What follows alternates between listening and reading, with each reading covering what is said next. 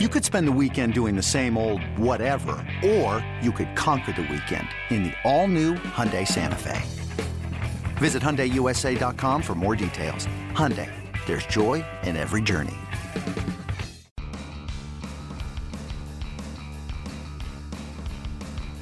You're listening to MLB.com Extras, brought to you by MLB.tv. It's baseball everywhere. Hey everybody, Tim McMaster here, along with our MLB.com Yankees reporter Brian Hoke. And Brian, we made you get on the podcast earlier this week because of some breaking news as far as the Yankees go. We'll get into other stuff as well, but Neil Walker is now a New York Yankee. The former Met and, of course, longtime Pittsburgh Pirate is back in New York. 32 years old now for Neil Walker. He'll obviously slide into that second base spot, but he's also a guy that can play at other spots around the diamond. What was the deciding factor here on the Yankees making this move? Was it the fact that the money came down so much for Walker at $5 million now that they could kind of squeeze him in and still have that comfort level with the luxury tax, and it takes the pressure off the young guys? Well, I think you just answered it right there, and they're still hammering out the particulars there. So the I's are still being dotted and the T's are being crossed. But it does look like Neil Walker is going to be a member of the Yankees this year. And, I think it's been a rough 12 months for him. Coming down from the $17 million that he made last year with the Mets, he's going to make $5 this year for the Yankees. And I think the price just came down so much that it made too much sense not to do it. And what it does is it gives the Yankees an option to stick in not only at second base, but he can play some first base, maybe some third base as well.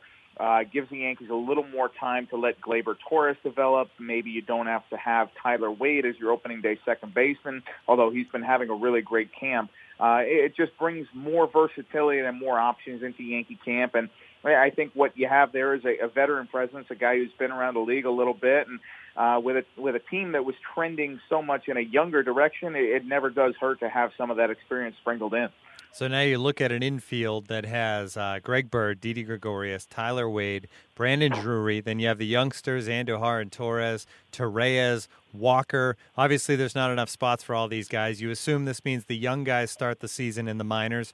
But it won't just be them, right? There's still not enough room on this roster.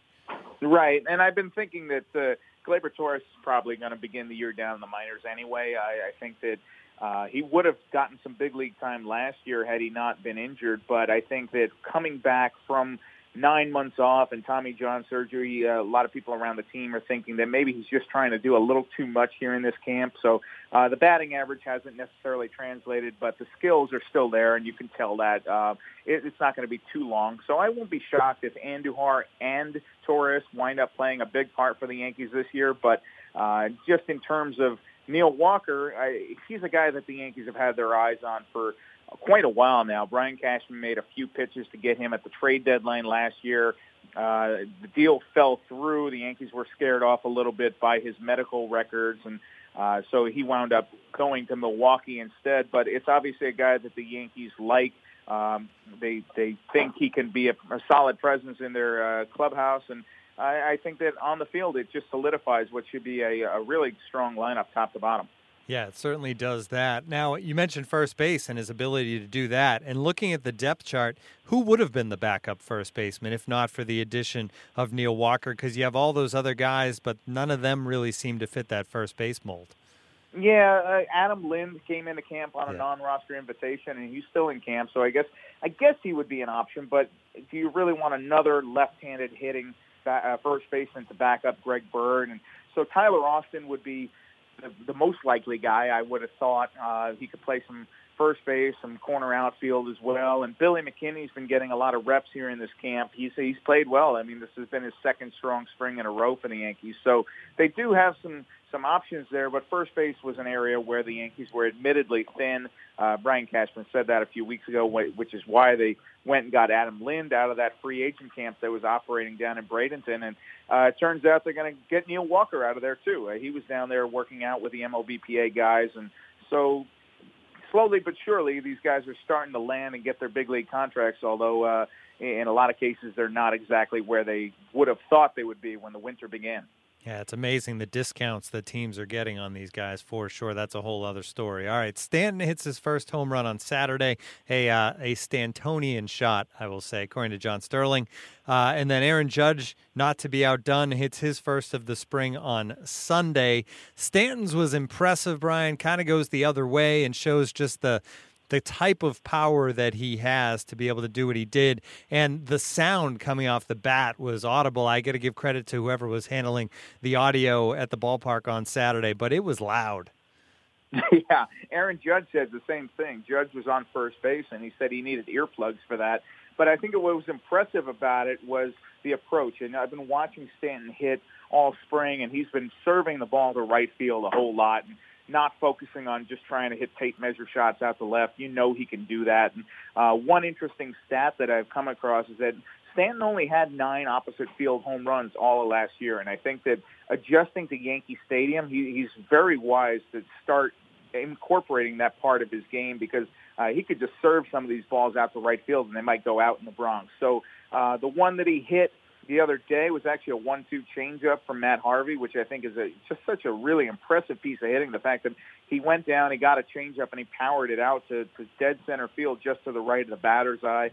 I think you're going to be seeing a whole lot of that this year. We were down in the clubhouse talking to Dellin Betances when he hit the ball, and Dellin looked up the TV and said something along the lines of, wow, oh my gosh, and then he said, well, you're going to see that a lot this year, and I think he's right. Could you hear the ball hit the bat from the clubhouse?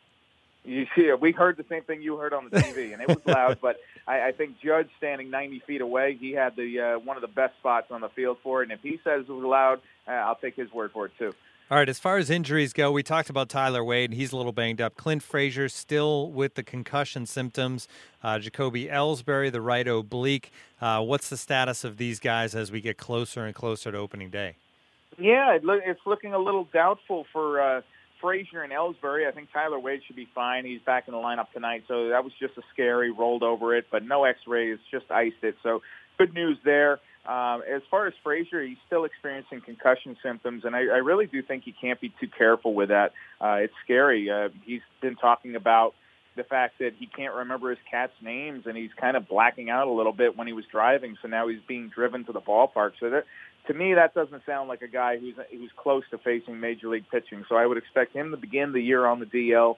Ellsbury's going to be a close call. Aaron Boone said today they're starting to give him that range where he might not be ready for opening day. They're not ready to rule it out yet, but Boone believes that Ellsbury will be playing in Grapefruit League games somewhere in the next, probably in this week to come here. Whether or not he's ready when the bell rings in Toronto, Boone indicated it might be 4 or 5 days after that, but it doesn't sound like it would be too much longer.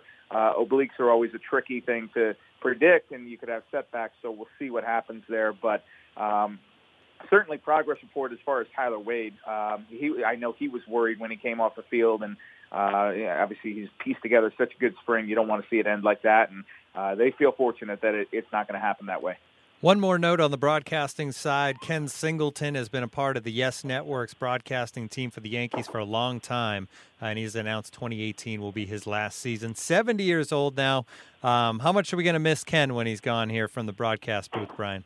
Well, I think that anybody who has watched a game on the Yes Network or been fortunate enough to meet Ken Singleton in person can tell you that is one of the true gentlemen in the sport. And it caught me by surprise. You know, you just said that he's 70 years old, but I tell you what, I mean, seeing him on a day-to-day basis is hard to believe he's a day older than 50. He looks like he could still step in the batter's box and hit a ball along the way. But I know he definitely wants to spend a little more time at home, and I think it's going to be a fun ride for him. I think he's going to have a good team to cover this year. People are going to enjoy having him around and having him in their living rooms. Nobody would have expected anything more classy than what he put on Twitter, his kind of farewell announcement, but I think that he's got a whole lot of year left in him. I know Michael Kay isn't quite ready to accept that yet. He's going to keep working on Kenny and see if he can keep Kenny around for 2019 and beyond, but he certainly earned it. I mean, he had a heck of a career on the field and just as good a career in the broadcast booth, so we are definitely going to miss having Ken Singleton around next year if that's what turns out to happen. All right, absolutely. So the Yankees under the lights tonight as we record this on Monday. Twins and Yankees, Masahiro Tanaka making a start. He struggled a little bit last time out. He'll try to bounce back, and Brian Hoke will be there to cover it. This has been MLB.com Extras, our Yankees edition. For Brian, I'm Tim McMaster. Tune in again next time.